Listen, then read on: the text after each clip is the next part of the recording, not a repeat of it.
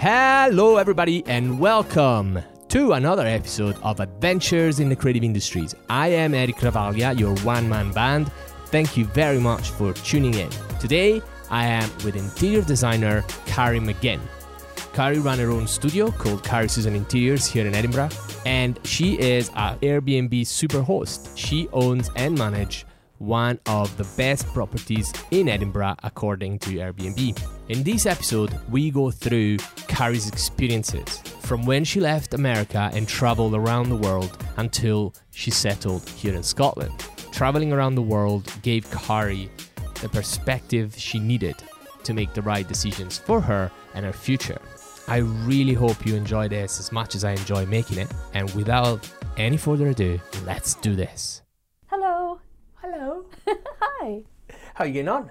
I'm very good, thank you. How are you? I am very good. Excellent. Just want to double check with you, right? So your studio is Carrie Susan Interiors. Exactly. And you are Carrie McGinn. Exactly, yes. Okay, good.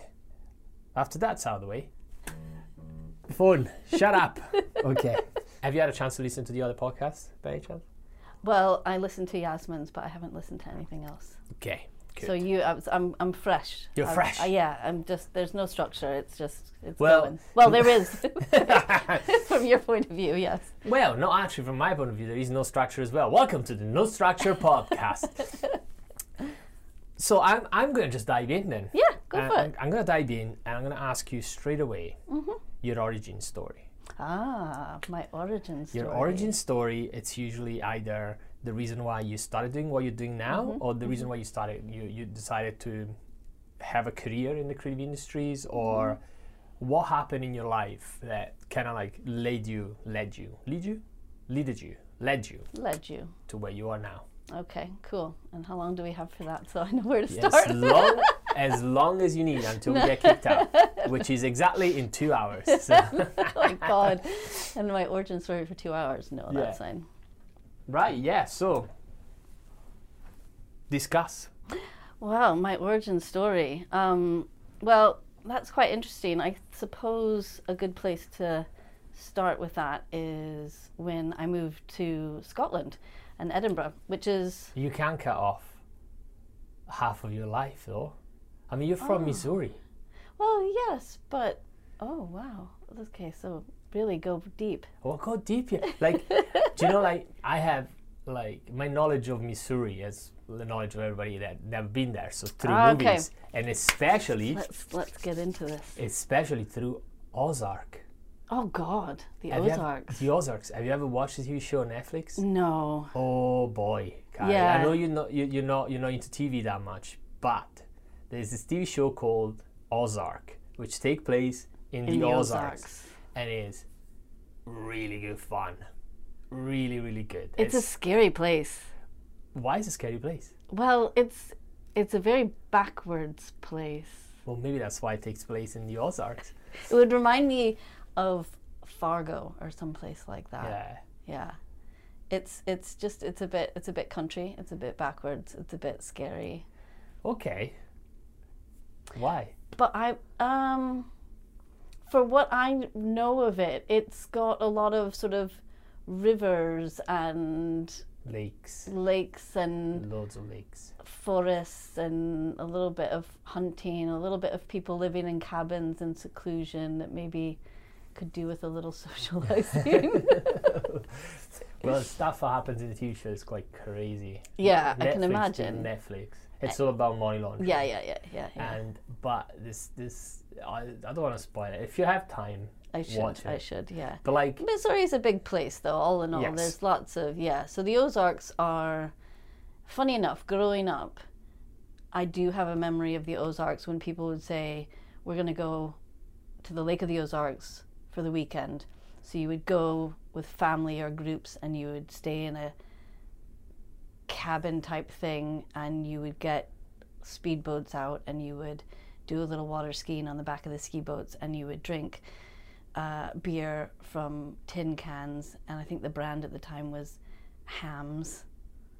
Like you Hams. ever heard of Hams? Never heard beer? of Hams. Yeah, it didn't have the revival that Pabst Blue Ribbon did, but it was one of the two back then in Was the it? in the 70s and 80s. Yeah, but Wow. That's pretty much it. Redneck, pretty redneck, all of it. Yeah. Interesting. Yeah, yeah. And like, where would you position in all this? Like, how far are you from the Ozarks? So a few hours, I suppose. So St. Louis is 4 hours south of Chicago, 4 hours east of Kansas City.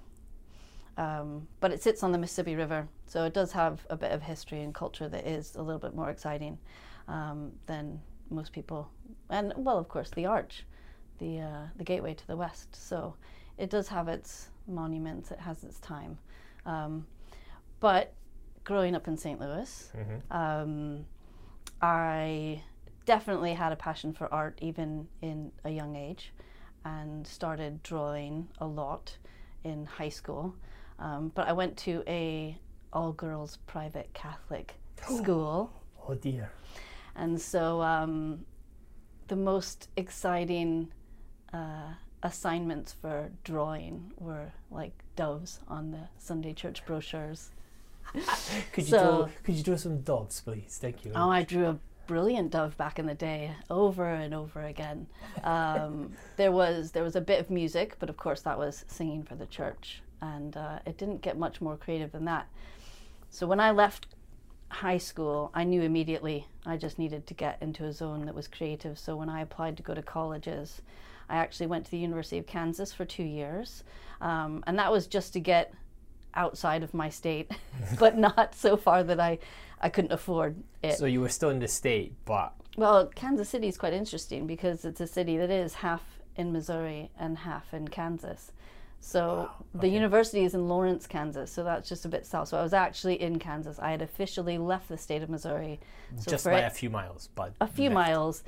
At 18 years old, it was quite the adventure. But when I went to, the University of Kansas had a great reputation for the art department, the art side of the university. Okay. So I just got stuck in. I did every single course in everything that was offered that was creative. So obviously everything from jewelry to ceramics to photography to absolutely anything. That's really cool. Singing never went down good. Music, instruments, nothing went down well. But did you try anyway? Oh, of course I did. Yeah. Well, that's pretty good. But it was very obvious when it was not my thing to pursue. But to be fair, what happened is I actually, going into my third year of university, I was focused actually on what was called commercial art at the time, which is essentially graphic design. That's very interesting. So it was not known as a graphic design. No, it was commercial art, and it was illustration basically, and there wasn't much computer work going on at all. And amazing, called commercial art. It makes sense because that's what it is. And in fact, my dad was working in commercial art, as it were, and I thought, well, I'm drawing. This is what I'm going to do, and I absolutely 100% hold my hands up. I half-assed the most important assignment that was going to get me through to the very few places on the course that would allow me to continue and graduate from that school. And I handed it in with the confidence and the arrogance of any 18 or 19-year-old should have, maybe at 19, 20 at the time, yeah. They just saw right through it. It was just like, you did this last night. I was like, oh, damn, yeah, okay. So I left there. I went back to my parents' house. I didn't know what to do for 6 months. Did they not let you in? Did they not? No, I didn't pass. So that was it. I could have taken another year and tried again. And I just thought, you know what, I'm not sure. And it's that funny point in university where, especially if you go straight from high school and you're just still in education, you're 20, and I was like, oh, I don't know what I'm doing. So I took a step back, and through various friends, I found out about a school in Chicago. It was called Columbia College, and they had a great photography department. And I had really taken to photography as part of the 101 things I was trying out. So I just took a step back, rerouted, and then 6 months later went off to Columbia. And I stayed and graduated from Columbia, and I did what was sort of a major in photography and a minor in painting. So I just focused and at this school that was purely an arts college, I was able to just do nothing but photography and painting until I reached all my credits and then got a degree, amazingly. And that was in 1997, 96, 97. And that was, I mean, photography was it. I was hooked on it. I still love painting, but I took all that. I was quite excited. I was definitely recognized in the school for photography. I won some awards, and I got a great placement with one of the top 5 photographers working at the time in Chicago. Well, that's pretty cool. It was really, really good. His name was Francois Robert, and I was one you want to work oh, for. he's Swiss French man, fantastic, doing loads of big brand commercial shoots. So straight away I was thrown in there as a photographer's assistant. I was in the darkroom, I was loading and unloading film, I was assisting the stylist, I was running around getting everybody lunch. It was amazing. And I stayed there for about a year and a half and did various other jobs working around in Chicago and living, having fun. But it was him who was a mentor, really, I recognized at the time, and we had a great relationship. Took a little bit of a sort of father figure and was always asking me, what do you want to do? What are you going to do? You got to do this, you got to do that. And I just said, you know what, the more I work for you, with no offense, but the less I want to do what you do. What? Yeah, well, this is a massive ladder to climb here. And at the time it was so male dominated as well. And it was, so I just thought, no, this isn't, I don't want to do that. And he really got to know me. We were quite open, and we had a great team of people working around us. And he'd traveled the world, and he had the most brilliant passport photograph. I remember it was like black and white. He was smoking a cigarette. It was just so, it was from the movies, from the 40s or 50s. And he sat me down one day, and I said, I need to get out of here. I'm going to book a ticket to London, and I'm going to put a backpack on, and I'm just going to take my camera, and I'm going to go, and I'm going to photograph everything I see. Why London? And I'm going to, that was the only thing I knew. I just thought, I'm in Chicago. Where's the next biggest city across the pond? It's London. I knew nothing. I didn't have a passport. I'd never left the country. So it was great because he just said, right, go, just go. And he wrote me a check. Oh, bless him. He wrote me a check for £1,000, I think it was about £1,000. And he said, just go. Now, mind you, I'd been working for him for about a year and a half for about a tenner a day. Yeah, right. But he did, and it was that and a bit of savings. And I can't believe you. I just did it. Like I just did it. But lovely dude. I mean, like, thanks to him at the time. And we stayed friends, and I, in the first couple of years that then, the story is really, I flew over, I landed, I roamed around with a camera for about 3 or 4 months. I met loads of people. I met a man that I went on to marry and now divorced. But my life just started rolling, and I never looked back, and I never wanted to go back. So I ended up just staying. That's kind of it. But I did, obviously, in the first couple years while I was wandering around Europe and different places doing different jobs, I would take a trip back, obviously, to see my family. I have a great family. I love my mom and dad and my brother very much. And when I would go back, though, it was great. I would see Francois, and he was like, "What are you doing? How's it going?" and stuff. And he was still working away. I mean, he was great. But I think there was just a combination of things that sort of sparked it, and then I was off. But like I said, I never looked back, and spent most of my 20s wandering around Asia, in fact. So before I came to Scotland, I was in Asia. So you went to London, right? You went around taking pictures of London for about 24 hours, and I realized, gosh, this is really expensive here. There were 24 hours, I just wandered around for 24 hours, and I got a train to Wales, and I took a ferry over to Dublin. And then I lived on the streets in Ireland, traveling around between Dublin and Galway in the south for 3 weeks, just meeting various individuals who were living on the streets, homeless, a lot of people with drug and alcohol abuse issues, and a lot of people busking, a lot of people begging.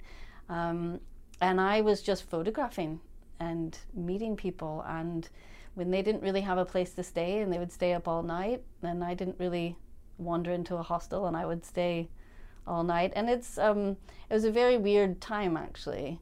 Right. I can't believe you just glance over that. I don't think you would say anything. So like how... So you came to London, right? That was your thing. Because you said, okay, I'm going to go next. The next big thing is London. And then how did you go from London to say, okay, I'm going to get in a train, go to Wales, and then go to Dublin? Is there something happened in particular? You were just perhaps I'm glossing over a few of these things, and at my age now, my memory is not as good unless I'm prompted. I did land in London, and there was a friend that I knew from home. So she was living there with a boyfriend. And we had a relationship that was good and bad. But at the time it was good because she said, yeah, when you get over here, here's my address and, you know, you can come stay with us. I was in the house for about 3 hours and it was very uncomfortable, and she was sort of arguing with her boyfriend, and I was in massive culture shock. I just had no idea where I was, what was going on. I didn't know anything, and I think she looked at me like, oh God, I have to look after you. You're asking me too many questions. You know, and she was quite an arrogant, quite confident woman. And I just thought, I'm out of here. I'm out of here. Yeah. I don't need, I'm on an adventure on my own, so I don't even understand why I stopped at a friend's house. I should have just gone straight off on my own. So, I mean, I just was like, right, thanks, but no thanks, and then just took off. And I think in a weird way, and I don't know exactly what it was, to be fair, but in a weird way, there was a guy who was a French guy who had a guitar, who was really about the first person that I ended up seeing on the street playing music. And I mean, from St. Louis as well, and Chicago, okay, you know, but I'd never seen so many sort of buskers. I didn't see so much sort of activity in small villages, towns. I mean, you know, the fact that I've got Irish history, and my father would always talk about Ireland. I mean, not that he had ever... there was a connection already when you went. I suppose, yeah. I mean, it was in there, but it wasn't. I had no plan. It just sort of happened. But I do remember being in Ireland and feeling like, oh, this is it. I can feel this in my history, which was a load of crap, actually. That's completely. But it was funny because I felt comfortable. It was, you know, I was like, oh, let's have a Guinness and just, I don't know, just go for it. But a Guinness. I mean, yeah, exactly. But to be fair, I mean, I was so unprepared for how much everything cost, and I had never done anything like that on my own, so to speak. And I'm a very organized person now. I've never been so whimsical. I've never been so unorganized. I think I had $800 in my pocket, and I just was absolutely determined to stay as long as possible. And of course, I was conscious but semi-conscious of the visa situation as well. I was like, what? I don't, you know. Whatever. I mean, what do you mean I can't work here? I just knew nothing. What's the worst is going to happen? Exactly. Exactly. Yeah. So, but no, so the running around in Ireland, I mean, that was a big moment for me with photography, though. And of course, it kind of wasn't until after the fact. Of course, I was developing all this medium format film and seeing some of the images that I got. And I was lucky enough to show a series in Amsterdam, and I showed some of that work as well in Taiwan when I lived in Asia. Not in a serious way, but just that I was able to get it developed and printed and put up large, and really got a chance to look into those people's eyes that I spent quite a lot of time with. And you know, it wasn't pretty most of the time, but it was fascinating. I mean, you know, I think I'm going to be a reportage photographer. Is that what you thought at the time? That's it, yeah. I think that's what it was. That was the word. I mean, like, you did, though, damn. You did sleep. Did you sleep rough, or were you? Mm-hmm. Yeah. So you did. The best sleeping rough that happened in Ireland, which I have told my mom and dad this story. They think it's hilarious.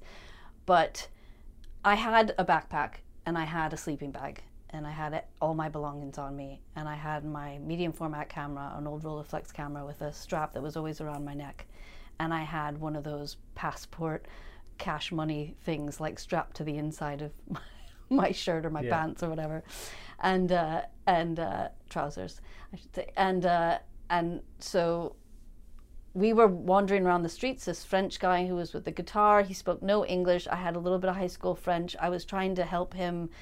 I didn't know what I was doing. But one of the nights, it was his, we can sleep in the field type of thing. Thankfully, it was summertime, the weather was good. And I was like, yeah, sleep in a field. Sure, this is a bit like camping without a tent. Pitch black, wandering around outside Galway into the fields, and rolled out the sleeping bags and fell asleep. I woke up, there's a commercial I think now where this happens. I woke up and there was just surrounded by cows. They were breathing all over me, just dripping their saliva all over my sleeping bag and me. And I was laughing hysterically. I thought it was the funniest thing in the world. I didn't even know that there was such thing as a bull, and a bull could hurt you or any, it's just completely naive. So needless to say, it was quite funny. And we jumped up and rolled up our sleeping bags and decided to get away before a farmer would notice that we were just sleeping in the fields. But other times it was a little bit, that was kind of fun. That was a bit of an adventure, I suppose.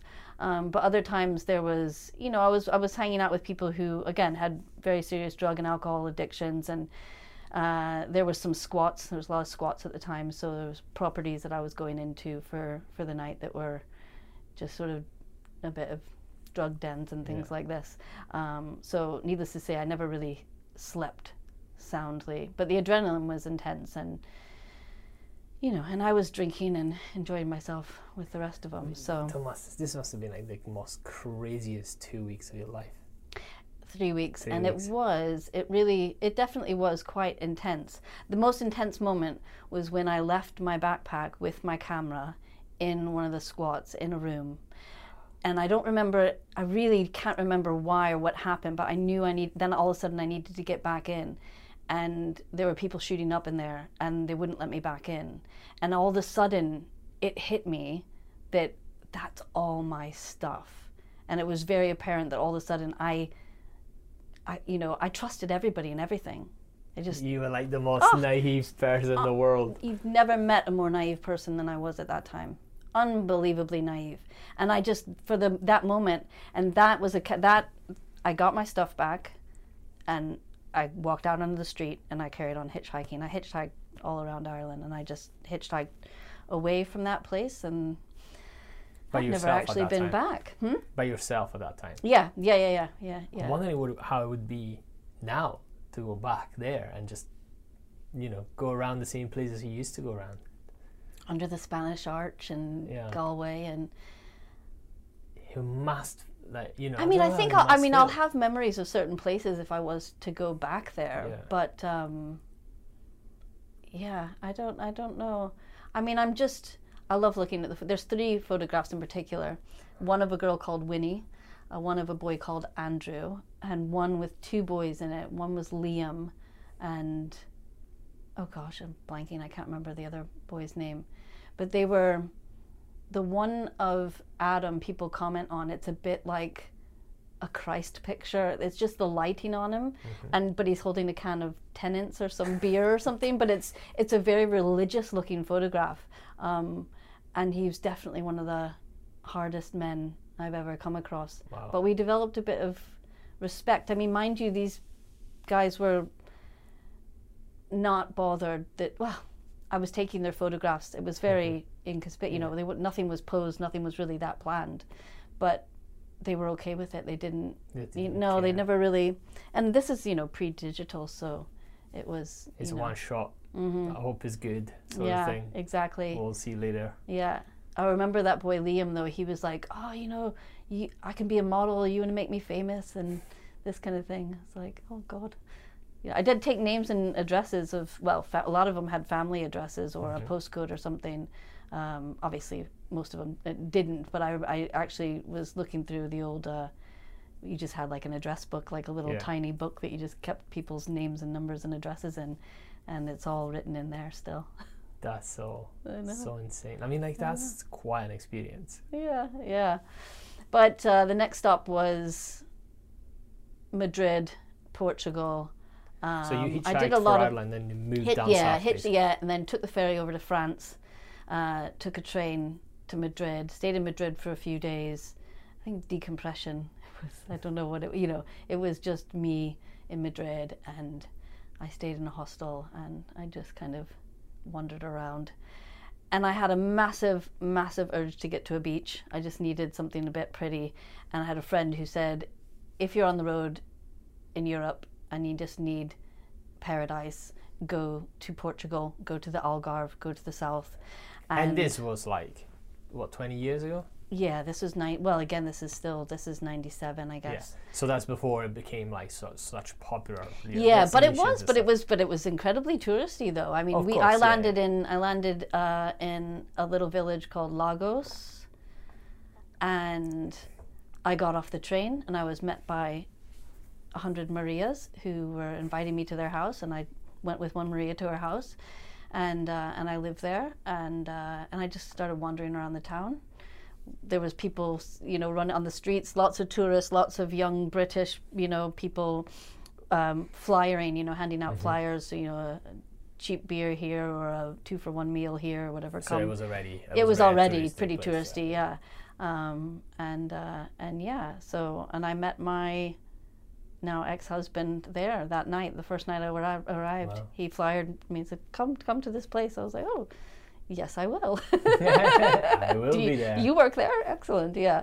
And I remember sitting there and drinking, and then he was living with a group of friends that were doing sort of agricultural work around Europe. So they were going from working in a field for a few months, and then traveling and working in mostly in Holland, working in the factories.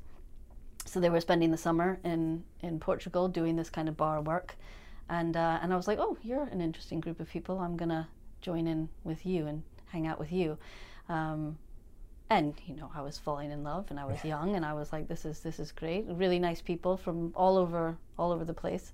And and I didn't put down my camera or anything, but I thought, I'm just gonna have a little holiday now.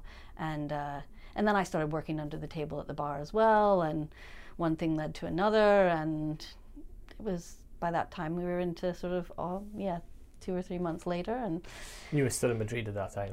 You were still not in Madrid, sorry. You were still in Portugal. In Portugal. And but this was then, it came to the end of the kind of summer season, and him and a group of people were all going back to Holland to live, do the agricultural work. And I was like, well, I'm coming too. Wow. And that's when I got there, and I thought, oh, well, I'll just get a job like you guys. And they went, no, this is work that you need, like a visa for, or you need to, and I was like, what? What's the visa? I'm sure I don't know. I don't need anything like that. So there's a bit of reality that hit me, and I did run off to travel around Eastern Europe for a couple of weeks on my own again. So they went to Holland, you went to Holland. Yeah. You couldn't work, so you just went, no, that's it. I took a bus, and then just was in Prague and Budapest, again doing more photography, but this time staying in a hostel, just really being on my own and exploring. And but then I got word, which was at that time you were calling collect from payphones, that Gabriel, the guy that I was with, had found a houseboat in just outside Amsterdam that was a squat. It was on a squatted canal with a bunch of people, and he was like, I've got a home for us, you can come back here now. And so I was like, great. And I took a bus from Budapest to Amsterdam nonstop. I don't remember how long it took me, but it was days it took me. But I arrived there, I moved onto the boat, obviously it was rent-free. It was squat, and and we just and we started really, really enjoying ourselves. And I made lots of friends, and we went to lots of parties. Amsterdam, Holland, great place, great people. I got a job, and actually this is quite a good story, because I did get a job working for a photographer in Amsterdam. I got a job as her personal black and white darkroom printer. But how I got the job is that I was obviously working under the table, and I was a cleaner. And so I got a few homes in the nicer area around the village that we lived in, and I was cleaning. And I thought, this is fine, this is great. And I was cleaning for this woman, nice house, nice woman, and they always sat you down and we always had lunch together, which was really nice actually. And she just looked at me and she just said, "You're not a cleaner." I said, "How dare you? I am doing my job here." Yes, I know how to iron and, you know, clean your blinds. I don't know. And she said, did you go to school? Yeah. Do you have to go to college? Yeah. Do you have a degree? Yeah. Photography. Oh, are you good at photography? I was like, yeah. She said, "Well, you're not cleaning my house anymore, but I'm going to put you in touch with a friend. She's in Amsterdam. She's a photographer, and she needs help in the darkroom." And I was like, okay, that sounds great. So that's awesome. I know. So we became great friends, and I traveled from the little village called Sparendam, just outside Haarlem, where I was living, into Amsterdam maybe once or twice a week, and just printed large format black and white prints for her for about a year and a half. Fantastic, really good. Of course, she just paid me cash, which was fine. And again, really good friends, really good times. Spent, you know, the rest of it was just going back to this squatted canal with a bunch of people living in boats. It was techno time. It was party time, and we had a great time. But I think it was coming up onto, maybe it was the end of, probably the end 98 or the end of 99, I guess. And I ended up, well, this was it. Gabriel, everybody we were with, loads of people from Ireland, England, Australia. Everybody's just like, right, it's full moon party, it's Asia, it's Bangkok, we're all going. That's mental. Like, I can't even imagine doing like that. It's so mad. I wish I did it. I wish I did it, because it would have been so much fun. But. Well, I mean, it was good times. It was tough times. It was everything. I mean, looking back on it, it was fun. But I mean, creatively, there was massive points when we did get to Asia, and I lived in Australia, and then I spent a lot of time, almost 4.5 years in Taiwan, where I really struggled with not being in a place where I was secure enough to start and really be serious about a kind of career in so you didn't creative feel like industries. I mean, I was just life. I was just carefree, careless at times. But when they all went off, and literally it was a bit like en masse when we arrived at the airport. Mm-hmm. Well, we partied before we left Holland. We partied on the way there. We arrived in the airport. Everybody shows up in all these hostels in Bangkok, and you're walking up and down Khao San Road, and we knew everybody. It was an insane, crazy, super fun time, and it was just a nonstop party there. But Gabriel and I, with a few other people, made our way through Southeast Asia, and it was always the plan. It was always the plan of everybody that I was with who was British, because you could get a working visa in Australia. We'd always go to Sydney and start working. So again, I was just tagging along, and again, I got to Sydney, and everybody started working. And I was like, "What? I can't work here either. What is this?" Why? I want to work. I don't get it. Yeah. So. What did you do after you realized that you couldn't work in Sydney? Well, I employed this fantastic skill that I had acquired, which was find a place to work that's quite happy to pay you cash. And in fact, superpower. Yeah, it's this new superpower. And leave the country and come back in, so you get your tourist visa renewed as often as necessary. But a group of us landed in Bondi Beach. Again, if you're going to go, why not go to the most popular place? And it was crazy and expensive. It was very different. I wasn't very keen on Australia and Sydney and all this. It was just a different world, coming from living in a houseboat and a squatted canal and running around Asia, which was a fantastic culture shock. I mean, I absolutely fell in love with it. but everybody just started working quite good jobs. Really, they were in call centers and you know, it was compared 9 to 5. Yeah, exactly. It was like, you know, a few people working construction, but I just got bar work, cafe work, bar work. I actually found a 1-hour photo lab that was quite happy to pay me under the table.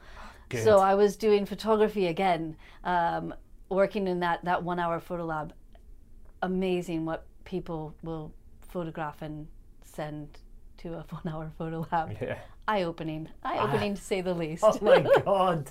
And then it's just when they come to collect the prints. So wait, no, I'm gonna have to ask. These are great stories, but you know, when you're just waiting, who is this person that is going to come collect? So tell me, print? What's the weirdest thing you had to develop?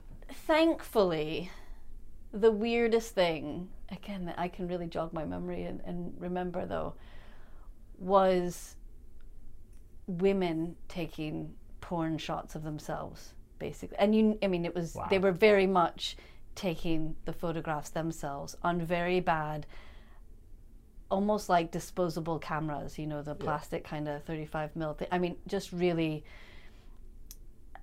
and you would just obviously print them and look through every picture, and you put it in a little envelope, you don't say anything, and they come to collect them, and you just go, here, and they go, thank you, and I go, oh, okay.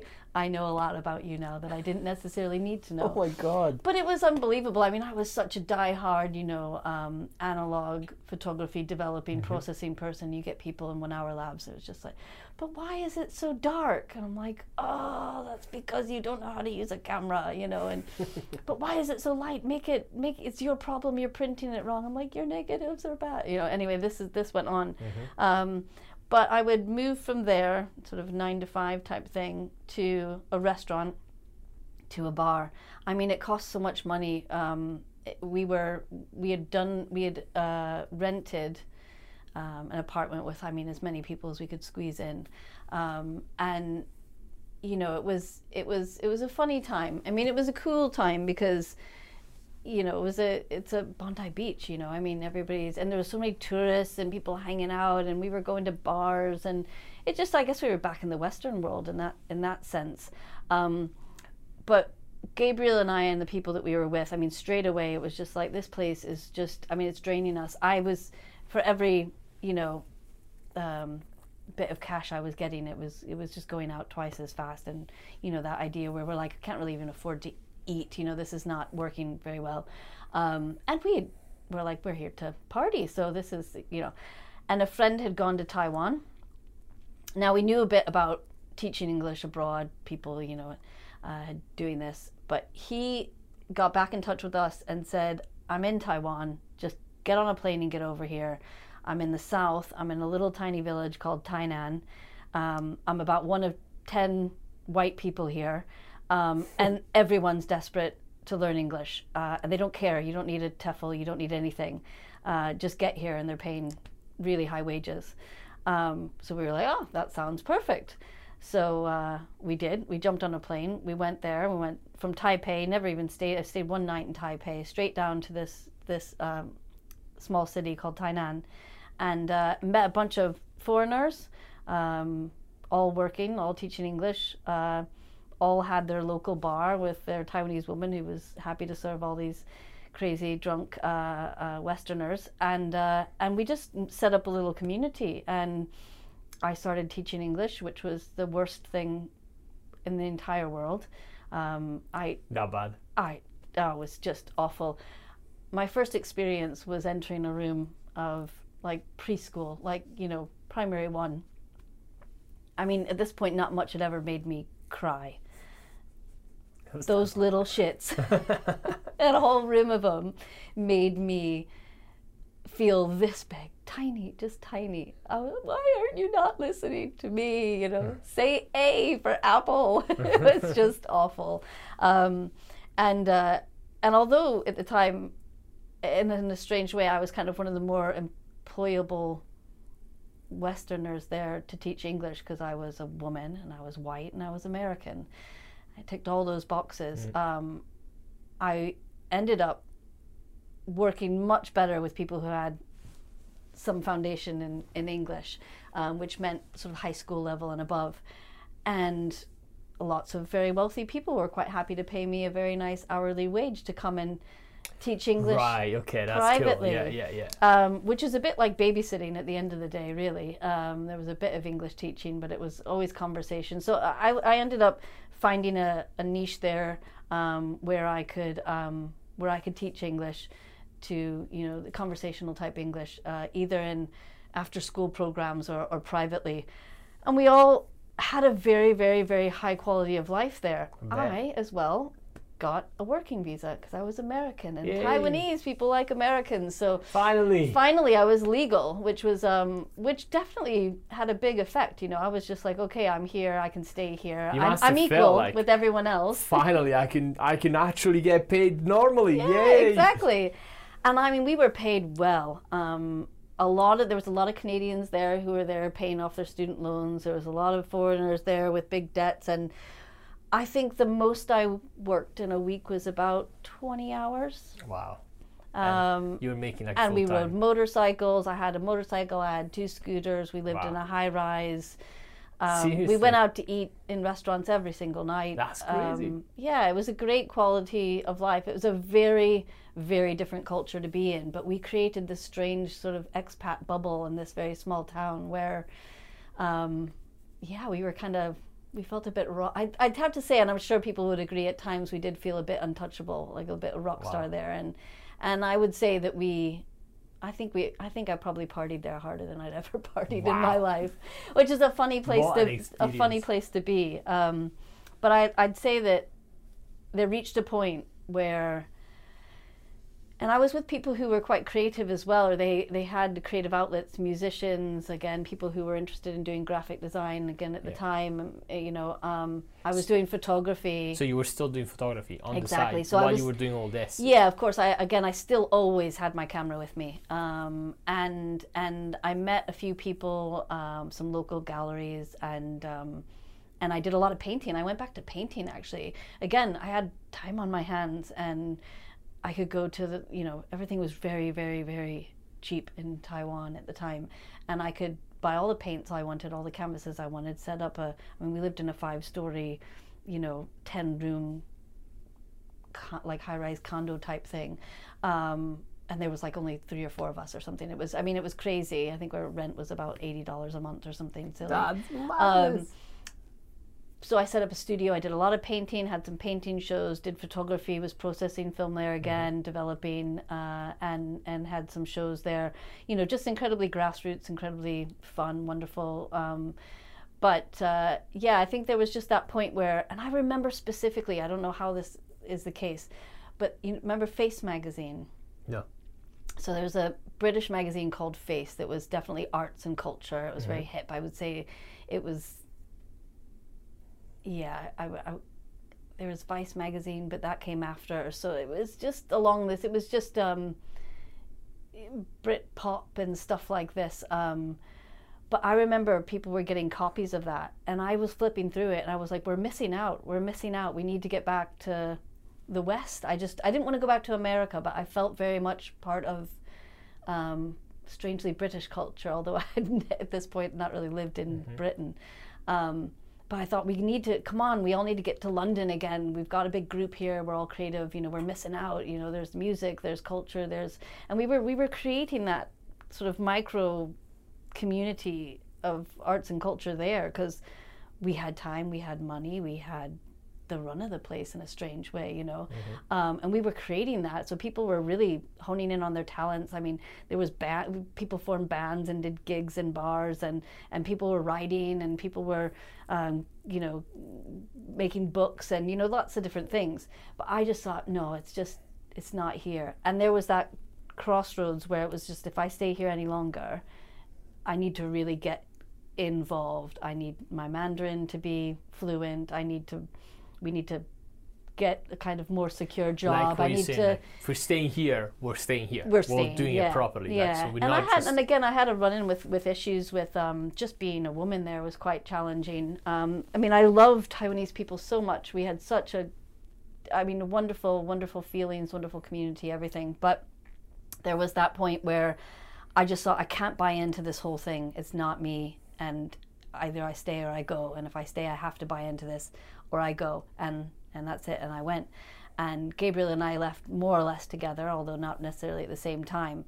But together we said, right, it's Britain, it's Brighton, that's creative, or Edinburgh, that's creative, and we've got some friends there. And it was literally those two places of which I'd never been before, and we chose Edinburgh. And that was 2003. And that was 2003. We landed, we got married. Mm-hmm. I was like, yes, I'm legal here now. Yeah. I'm still continuing to be legal. This is a good thing. I'm on the right path. And yeah, we landed here together. We got married. I remember I phoned. We got married and I phoned, like, I think it was the American Embassy. I think I phoned and went, hi, I just got married. I want to work. I'm legal now. I was so excited. They were like, yeah, good for you. Well, it's like, done. what do I need to do? What do I need to do? It's like, just how to change my name. I mean, it was so exciting. You know, how do I guess, sign my new name and make all these things, and I'm now, you know, on my way to gaining citizenship, which at the end of the day, we did divorce only about a year and a half later. But I stayed on that path, and I think it was 4 years and a ridiculous amount of money later, but about $2,000. I think it was about, it was even more than that, I think. Fun. But it was indefinite leave to remain, finally citizenship, and the ceremony and the thistle, and I so you have a British passport. I have two passports. Yes. I have two passports now, and that was I think it was 2004 or 5. I was actually incredibly excited to go to a job center. I thought, I can go in and I can say, help me find a job. I have qualifications. Like, help me. This is exciting. I had never, you know, I mean, again, most of my adulthood it was spent in America. I just worked in bars and restaurants, and that was it, you know, and most of that was even cash in hand. Didn't need to be, but it was tips, so it was cash.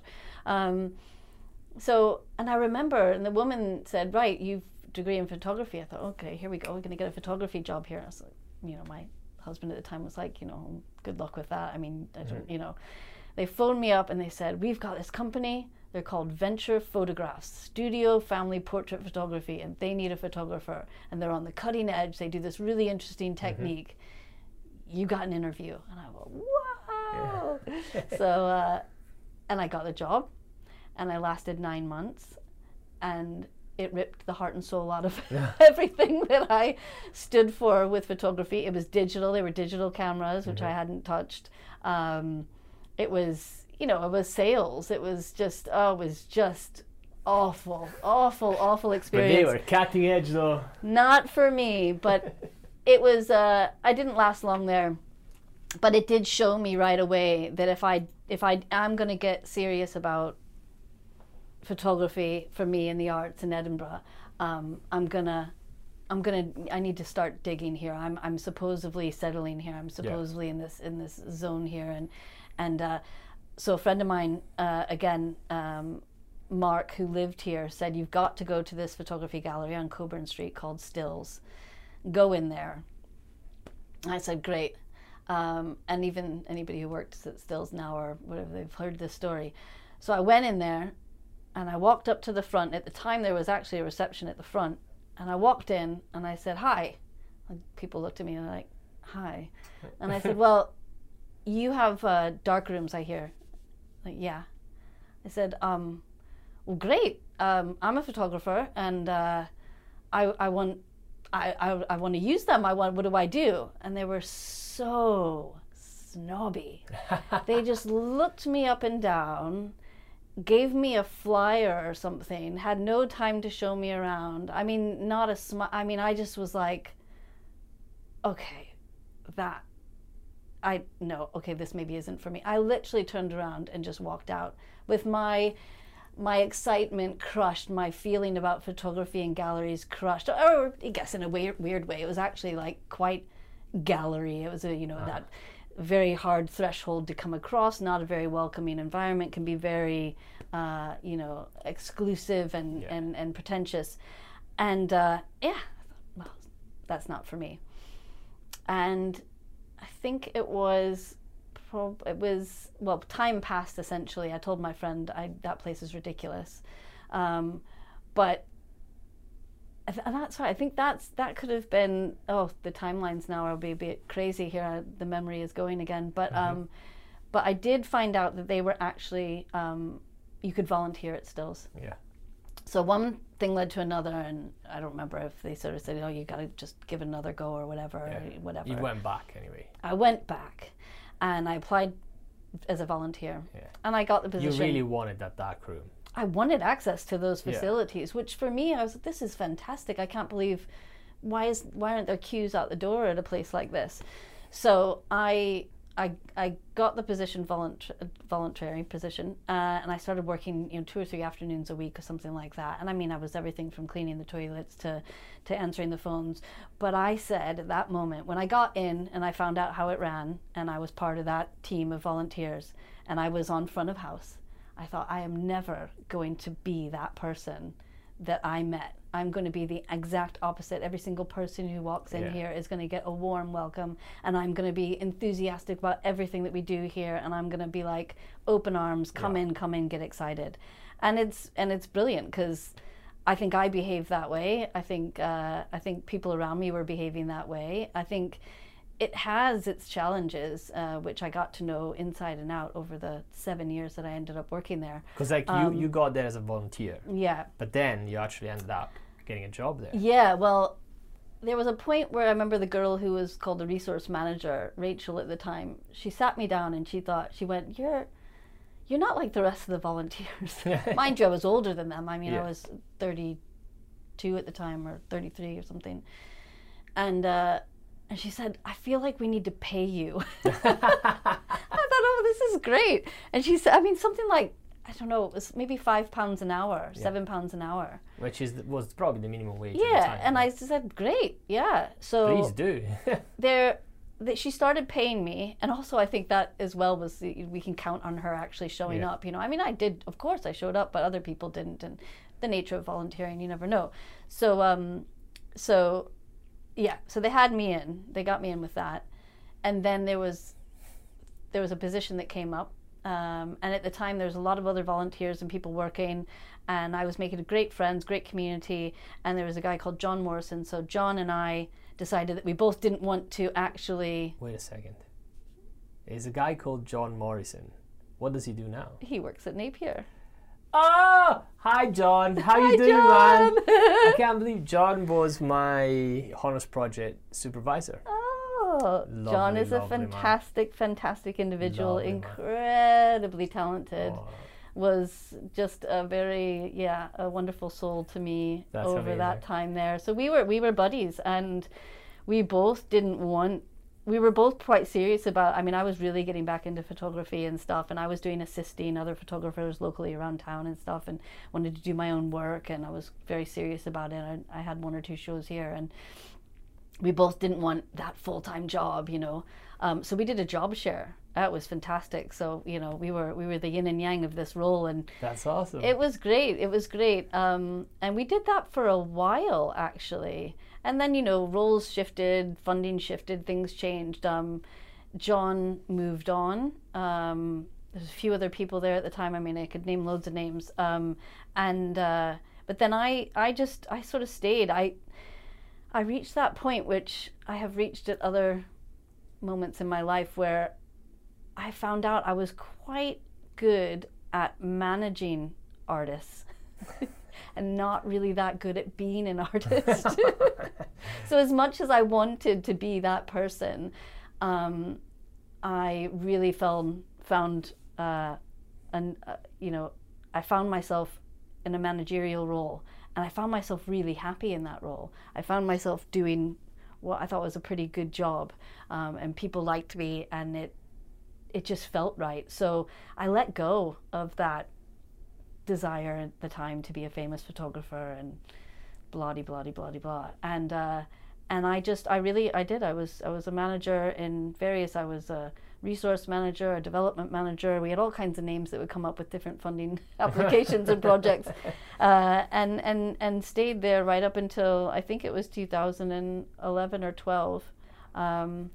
And it was the most special place to me in the whole world. We had such a fantastic team of people that were, you know, coming and going. I mean, every member of Stills, every artist, that just everything. It was great. It was a really good time. I mean, probably has a real big impact on why, although lots of things changed. Obviously, I divorced. I was moving around. I was at the time feeling like, you know, people said to me when I got divorced, it was like, "Oh, are you going home?" I said, "What? Where's this is home?" Yeah, I think I'm going to make this my home, you know. And then there was a determination to do that. And Stills was a real solid base at a time that was probably quite turbulent. And so it was really special. And it was a strange time when I actually did leave, but it was sort of time to go. You know, you kind of feel like that. But it was great. I mean, it's such a resource in this city. It still is. Yeah, absolutely. Still is. But I think as well, and I'm sure anybody working throughout the creative industries at any point has probably reached that point where I couldn't pay my bills anymore. And I wanted a little bit more out of everything. So I always say I sold up, and I had a good friend who was working in a digital marketing agency, a creative agency in the Shore in Leith. And I said, "Oh, you know, just please get me some kind of job there." I don't know anything about digital, or I mean, in fact, I did. I did. That's a lie. I mean, I'd done a lot. I'd done everything at Stills, and one of the things I really did hone in on was the marketing side of things. And I was pretty gung ho about Twitter and Facebook and all that stuff when it came out. And us as an organization that had no money, using all these free tools there to market, and you know, that's it.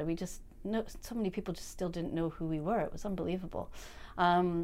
So I did actually land a job in that agency, running a new department. Again, being more operational, being a manager rather than a doer at the time. And I stayed in that agency for about 5 years. I saved a lot of money. It was great. I had a great salary. I was really happy about that. Like the first thing you say about that job was like, I had a great salary. Oh, I did. And then I realized it wasn't all about the money. But those 5 years, though, like, that was great. They were instrumental for you to save some money. So it was. Well, it was a way to sort of move on from Stills and where I was in the public sector and try something completely different. And it was, you know, left and right. It was completely different. But there was only so long I think I was going to last there, because I mean, I didn't I didn't really know what I was doing. I was making it up as I went along, and everybody around me will know that's quite true. But it was great. And obviously I did work hard, but I couldn't sink my teeth into anything we were really doing. It just wasn't always there. And again, in that, I worked myself around and again became a bit more about events and a bit more about marketing and things like that. But then no, I jumped ship and said, okay, I've got my feet down, I've got some security, and I'm going freelance. And that was. We've all been there. There's always that stop. Years. I know, there's that point. That's it. Yeah. Freelance time. It's freelance time. And so here we are now, exactly. Well, so that was the time for the Stitch Lounge, wasn't it? Oh, well, the Stitch Lounge, I forgot about the Stitch Lounge, how dare I? The Stitch Lounge I started that while I was working at Stills. Before we started, like, what's the Stitch Lounge? Sorry, so the Stitch Lounge was a pop-up, quite a trendy word at the time, a pop-up weekend event. I had heard of things like, you know, like a hackathon. Show up on a Saturday, everybody gets together, you do some work right through till Sunday, and you produce something. So I got really into sewing. Again, left field, but I thought I wanted to sew. I knew nothing about fashion, but I just wanted to sew. My mom, it's from my mom. And I thought, well, there's no sewing, you know, in America, there's these sewing pop-up cafes. It was all happening. I thought, I'm going to bring this to Edinburgh. And I started that little weekend pop-up, which was literally just a place to come together, have all the materials provided. I got Singer to sponsor it. had all these beautiful machines, and we just got together at the time. That's pretty cool that you managed to get Singer to sponsor it. But I mean, sewing was just on that, you know, it was becoming a little bit trendy, and they were very keen to support projects like this. So that was, it was much easier than I thought. I actually had, I contacted like 4 brands, and they were all fighting for, they all wanted it. And I thought, well, I know Singer, I know that brand, I'll use that one, that sounds cool. But it was Mark Daniels, who was running InSpace at the time. Yes. Who was very keen on that as well. He's certainly much more into fashion than I am. It's very He's a very smart gentleman. Man, and he said, let's do it at InSpace, because of course I didn't have space to do this event. And together, I mean, he really, he made that happen. And we had it at InSpace, and we did that project together. And I think over the course of what was probably, I guess 4 years. That's I can't really, I can't remember exactly, but I think we had about 5 or 6 events. No, maybe we had more than that. I'll have to actually remember, but it was fun. It was really good. We did things like, we had a men only weekend where it was only men sewing. That was fantastic. That's so fun. We had and we had all different, we had people that were complete amateurs who'd never sewn a thing in their life, right up to some of the fashion students working with ECA. They would come in, and a couple of those. So Emily Millichip, she was part of the Stitch Lounge, who's a very successful and funky fashion girl, and Jacob or Jakob Berge, who's he won Polish. What's the fashion catwalk thing? Project Runway. Yeah, he was the winner in Poland. He's now a very famous fashion designer. Yes, exactly. But we had lots of people come in and out of that at very different stages of their work, and it was just fun. We had a load of fun. It was great. But there was just, I guess, for me, selfishly, I was testing, in a way, I was testing the market locally to see if I could open up and run that as a business. Find a premises where I could have sewing lessons, open sewing workshops, have a little coffee shop in the corner, blah, blah, blah, set that all up.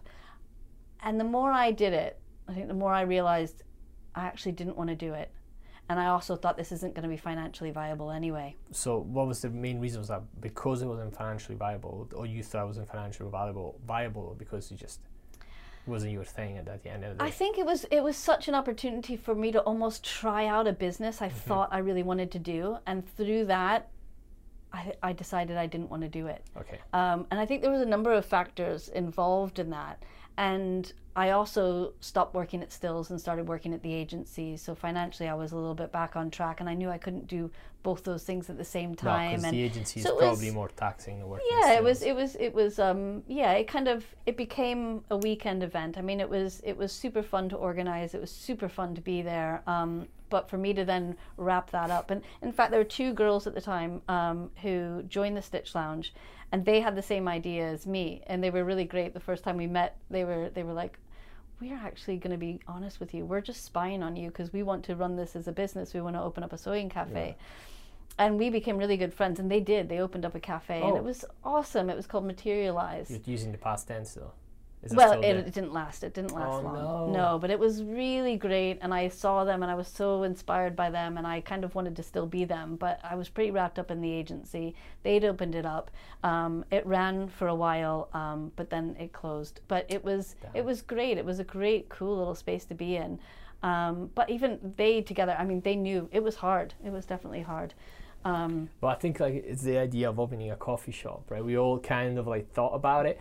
The thing is, opening a coffee shop requires so much work, and it takes over the whole of your week, the weekends. You have no holidays. You can't really afford to hire people. Exactly. Not enough, at least, for you to just run away. Yeah, exactly. So it's a very taxing business to have. Strangely at the time, though, because there wasn't much profit, I should say. There wasn't going to be much profit in, after everything involved, in running some sewing classes. Or sewing workshops as well, and the space was just so limited, your rent, everything. But these successful spaces that I could sort of try to model a business off of that were running in San Francisco or other places in America or Canada. They were much bigger spaces, more warehouse style in cities, and they were making a profit in the coffee shop. You know, that was where the business was actually having a turnover to, you know. So, but that, you know, that came to a close. And it, naturally, I mean, you know, InSpace has changed, Mark's moved on to different things, but I think it just, you know, we did it until that was it done. Yeah. It must have been quite a good school though, like to learn more about events, to like understand more on a business level. Oh yeah. Know, oh, I learned to run so something much. like that. Yeah. You know, Yeah. like Yeah. it should give you like good background that's useful going forward. To Yeah, so absolutely. Oh, I mean, everyone involved was so. So now we're getting to the meat at the very end of the podcast, which is like how, as an interior designer, right? Yeah. How did we go from I know. the digital agency and the Stitch Lounge to becoming Carrie Susan Interiors? Well, I know. I've had to ask myself that question quite a lot, and in a way almost justify it to myself. And there's two things that I think that come into play here. Yes. One is that I had bought a flat here in 2008, and I had ripped it apart and redid it all by myself. And I loved it, and it's quite unique, and people have commented that it's pretty good. Yeah, because you said design. You Airbnb it. And of course, and I Airbnb it now, Yeah. and it has been for about 4 years now, and it's quite successful on there, and I get great feedback, and all the time people are saying your interior design, your style. So I was getting a bit like, you know, and then various projects and the desire to, I love interiors, you know. I wanted to learn about it. People that I knew were like, oh, you should totally do that. You know, you're kind of already doing it. You know, you've done it in this flat, you've done it to this friend's place, that friend's place, you know. This is a thing, you could do this. So I found a course at Edinburgh College. And I thought, right, well, let me just try and do this a little bit more cleverly. And I'll go take a year. Well, I was still working at the time. I was still doing everything, but I'll take a year and I'll just try and study this interior design, this beginning of architecture, and see how I get on. And as I did that, which was fantastic for me, I felt like I was back at art school. It was amazing. I was just this luxury of just being in this space to draw again. I mean, that was really important. It really took you on a ride. Yeah. All the way back to the beginning. Yeah, isn't it? I mean, well, that's. I mean, to have a pencil in my hand and paper and just be drawing was really, really good. That was important throughout that year when I was studying, and I put a lot into it, so I was getting quite a lot out of it. I was asking myself, how the hell can you justify yourself as an interior designer? Where is this coming from? You know, you don't know anything about this. You've no background in architecture, etc., etc. Ironically, my dad always wanted to be an architect. He went back and did architecture courses at night school as an adult. Did he manage in the end? He just finished a couple courses. I mean, it was never a qualification, but he had his blueprints were always framed up on a wall, and it's amazing. There's something in there, obviously. Of course. Yeah. But no, it was. I mean, it was that, and then I started to question my love for photography. Not question it, I suppose. I tried to incorporate that, and I started to think about interiors in the sense that it's a room, it's a space, it's a 3D version of the frame of a camera that I normally look through. Okay. So when I look through the lens of a camera, for me, the most important things that I ever honed in on were composition and color. And for me, I just looked into any physical space that I was standing in, and it was about composition, layout, and color. And all of a sudden I was like, oh yeah, that's fine. I can justify this now. That makes sense. There is a background here. There is something, because no, I didn't go to architecture school. I didn't go to interior design school for ages. It hasn't been something that I've been studying forever. But, you know, I'm in my 40s now. I'm gonna switch gear. I'm gonna jump ship, go into the freelance world, and I'm not gonna go back into photography. I'm not gonna go into painting. I'm just gonna become an interior designer. And I remember Chris, my boyfriend, now, he said to me, I said, well, what do I need to do? He goes, you just get a business card that says you're an interior designer. And when people ask you what you do, you say you're an interior designer, and you hand out this card, and that's pretty much, that's it. And so it was very simply put, and that's simply what I've done, really. And I have never learned more on the job than I'm learning right now. So it's a roller coaster, but it's good. I'm enjoying it. Wow. It's funny because we're gonna end the podcast on like the main reason why we did the podcast to hear about your interior design aspiration. So, what are your plans going forward now? Well, that's a good question. I'm really enjoying working as an interior designer. I'm enjoying being freelance. I'm really enjoying finding my way through what works in this industry for me and what doesn't. And I'm pretty much giving it, the effort is part-time. This is really it's a part-time kind of role for me, because as we mentioned before, I've got a flat that I run on Airbnb, and I do everything myself, and running the flat quite seriously and trying to get it full all the time, it is a bit of a part, you know, hours wise, it's about part-time. So I split my time between that flat. We also are now renting out our flat that we're in at the weekends.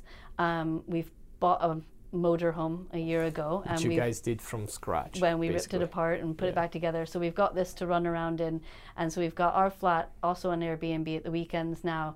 And so with that, you know, really, I enjoy Airbnb so much. I enjoy being a host. I like everything about it, and so I'm doing that. But I'm running this interior design business alongside that, and I'm trying to. The plan is to combine those two things in the future, and what the next step is, and who knows when and where this will happen. But we want to buy. Chris and I want to buy some land, and we want to build our own house.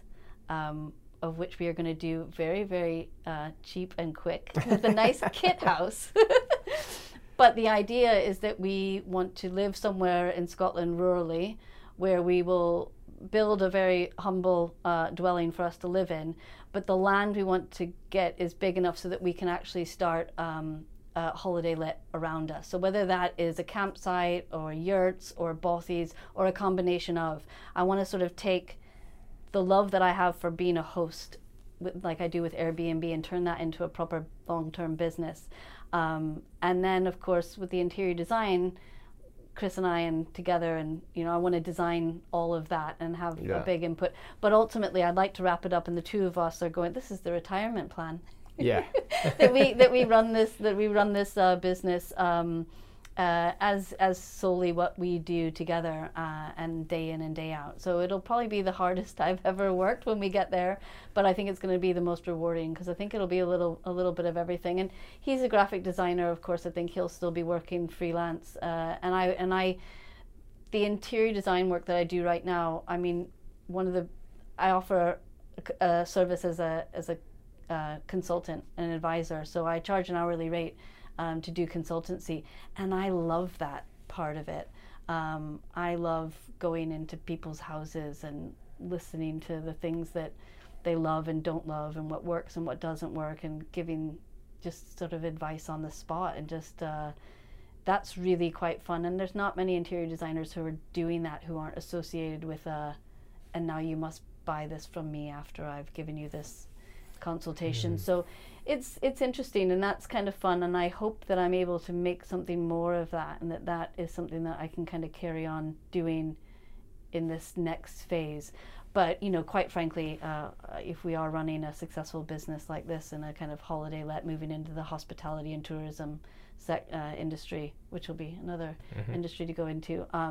But I think that's going to be long term. That'll be it.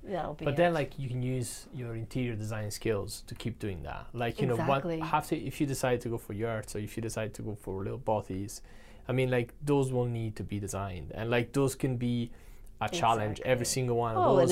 It'll be the biggest challenge. But then, like, it's also the case that, like, you know, if the business is working and you're making money, maybe you decide, why don't we buy a little cottage somewhere else, so that we can do the app and rent out. So that can become a business in itself. And yeah, exactly. And as we all know, I mean, tourism isn't really going anywhere.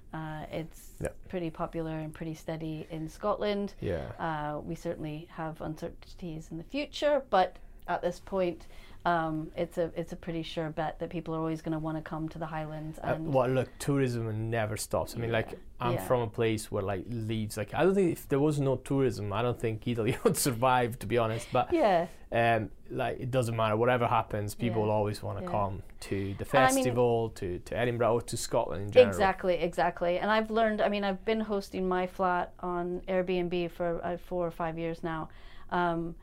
And because I do everything myself, and I'm still one of those people, I have friends who do it who are like, I can't believe you still do that. But if I can, I meet my guests, I check them in, I talk to them. I really like it. And I've really understood the patterns of people coming and traveling through Edinburgh, and where they go and what they do. And, you know, so all that's like a massive amount of research for data. If we are going to go into this, then I hopefully... Juicy data. Juicy data you have with all these travelers. Exactly. So, yeah, that's what's next. But at the moment, I'm finding this area of business and being freelance, you know, quite exciting.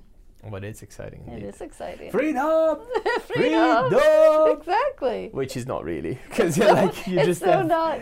You don't realize that then all of a sudden you're working 24/7. The whole idea, I mean, when I worked at an agency, it was like, you know, come on, it's 5 o'clock, 5:30, you know, a big, you know, work-life balance, you know, turn off, you know, I never had my emails on my phone. I was like, that's work. But now it's always on. You have so many little clients. So no, you don't have one boss. Every client is your new boss. Exactly. So it's like every new client is a new boss. It's like, oh, that's what it is. It's fun though. I mean, and I love it. It's fun. Yeah, like, I mean, I don't think I could go back. You know, and once I'm now working for myself, no matter what challenges it poses, I really, and I do, I mean, we all work hard, but I feel lucky, and I do carry on working hard, but, and I hope in a way I don't, for financial reasons, need to go back into kind of a steady salary income type job, because it would be a weird world to go back into. Even though there's some parts of it I really go, oh God, so nice just to clock in and clock out. But do you know, in a way, I understand that. Sometimes I did think that going back to a full-time job would be quite hard, but also it really depends what job it is. It really depends where. It really depends the people you're working with. I mean, there's so many different variables. Like, I think the freelance journey is great because you get to learn. It's like an advanced course on how to run a business, because you're basically running yourself as a business. Absolutely. So like you learn so much you wouldn't learn otherwise, because like if you work for somebody and basically work lands on your desk is one thing, but when you have to go out there and find work and be in a certain way and act in a certain way and work as hard as you can to find work, it's just a different perspective. It is, absolutely. No, I couldn't agree more. It's not the same. But I think the right job or the right people to work with, or maybe you start a business with somebody, who knows, you might start an interior design studio one day. Yeah. So it's like, who knows? But like, I think there are alternatives, and I'm pretty sure the 9 to 5 is going to change, because it's not an effective way of working anymore. Well, that's very interesting, and I see that happening right now, because I've got, although I've not necessarily marketed myself, and Edinburgh is such a wonderful city for that. I mean, there's so many networks and there's so many communities. Amazing. you know, there's a support group there, and it's word of mouth. I mean, it's small enough, you know, so I've gone from here to there to there to there and bouncing between people's recommendations, but I'm doing a few offices, quite a few offices. And so I'm, as an interior designer, back in the office, but very much concerned with how people work and how people function in that space. And it's changing dramatically, and we'll see it change, I think, you know, even more than we can imagine over the next couple of years. It'll move quickly into a much more flexible environment. I mean, I'm creating a meeting room in an office just now that, you know, the brief is a nice, chill, relaxed place for two people to have a conversation, and half of it should be for yoga. It's like, this is great. It's definitely gonna change a lot. But I mean, for me though, in all the jobs I've had over all my many years, and this has been literally everything, for me, hands down, the most important thing is the people you're around, the people you work with. 100%. Make any job Yeah. bearable if it needs to be, or just wonderful, because, you know. I mean, like, that's the thing I like about freelancing, is knowing people, new people all the time, collaborating with your clients. I mean, like, I just love that aspect of the job so much. But also, like, if you're a business and your people are leaving the business, the good ones, or even the bad ones, like everybody leaving businesses to go freelance, it's because there is a market there. And like, once as a business you are competing with that, that's when you need to, you know, you need to step up. You need to figure out ways for people that they're not staying just because they're paying the mortgage or they have bills, but because they like their job. I mean, there's going to be there's definitely a shift happening in that right now. Definitely. Yeah, absolutely. It's going to take decades, but I think there is a slow turner, but like it's happening. Yeah, it definitely. We can see it in little pockets here and there for sure. Carrie, I think that's it. We're going to get kicked out very soon. So very soon. So thank you very much for joining me. Oh, thank you for having me. Thank you for taking me on an incredible ride from the US to London, briefly, to Ireland for 3 weeks of sleeping rough and taking pictures.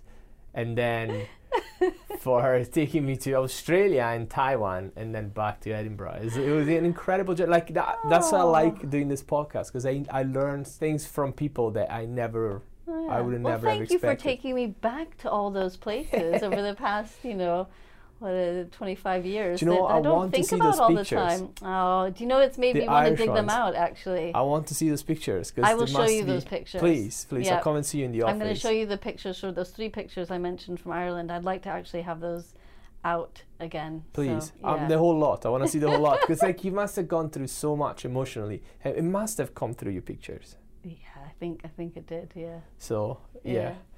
Well, thank you very much again for coming in. Thank you. And thank you very much for listening. Yes, thank you for listening. Yes. To me ramble on. Well, anybody who knows me, that's normal. Yeah. Well, look, I hope you have a great day, and that's it.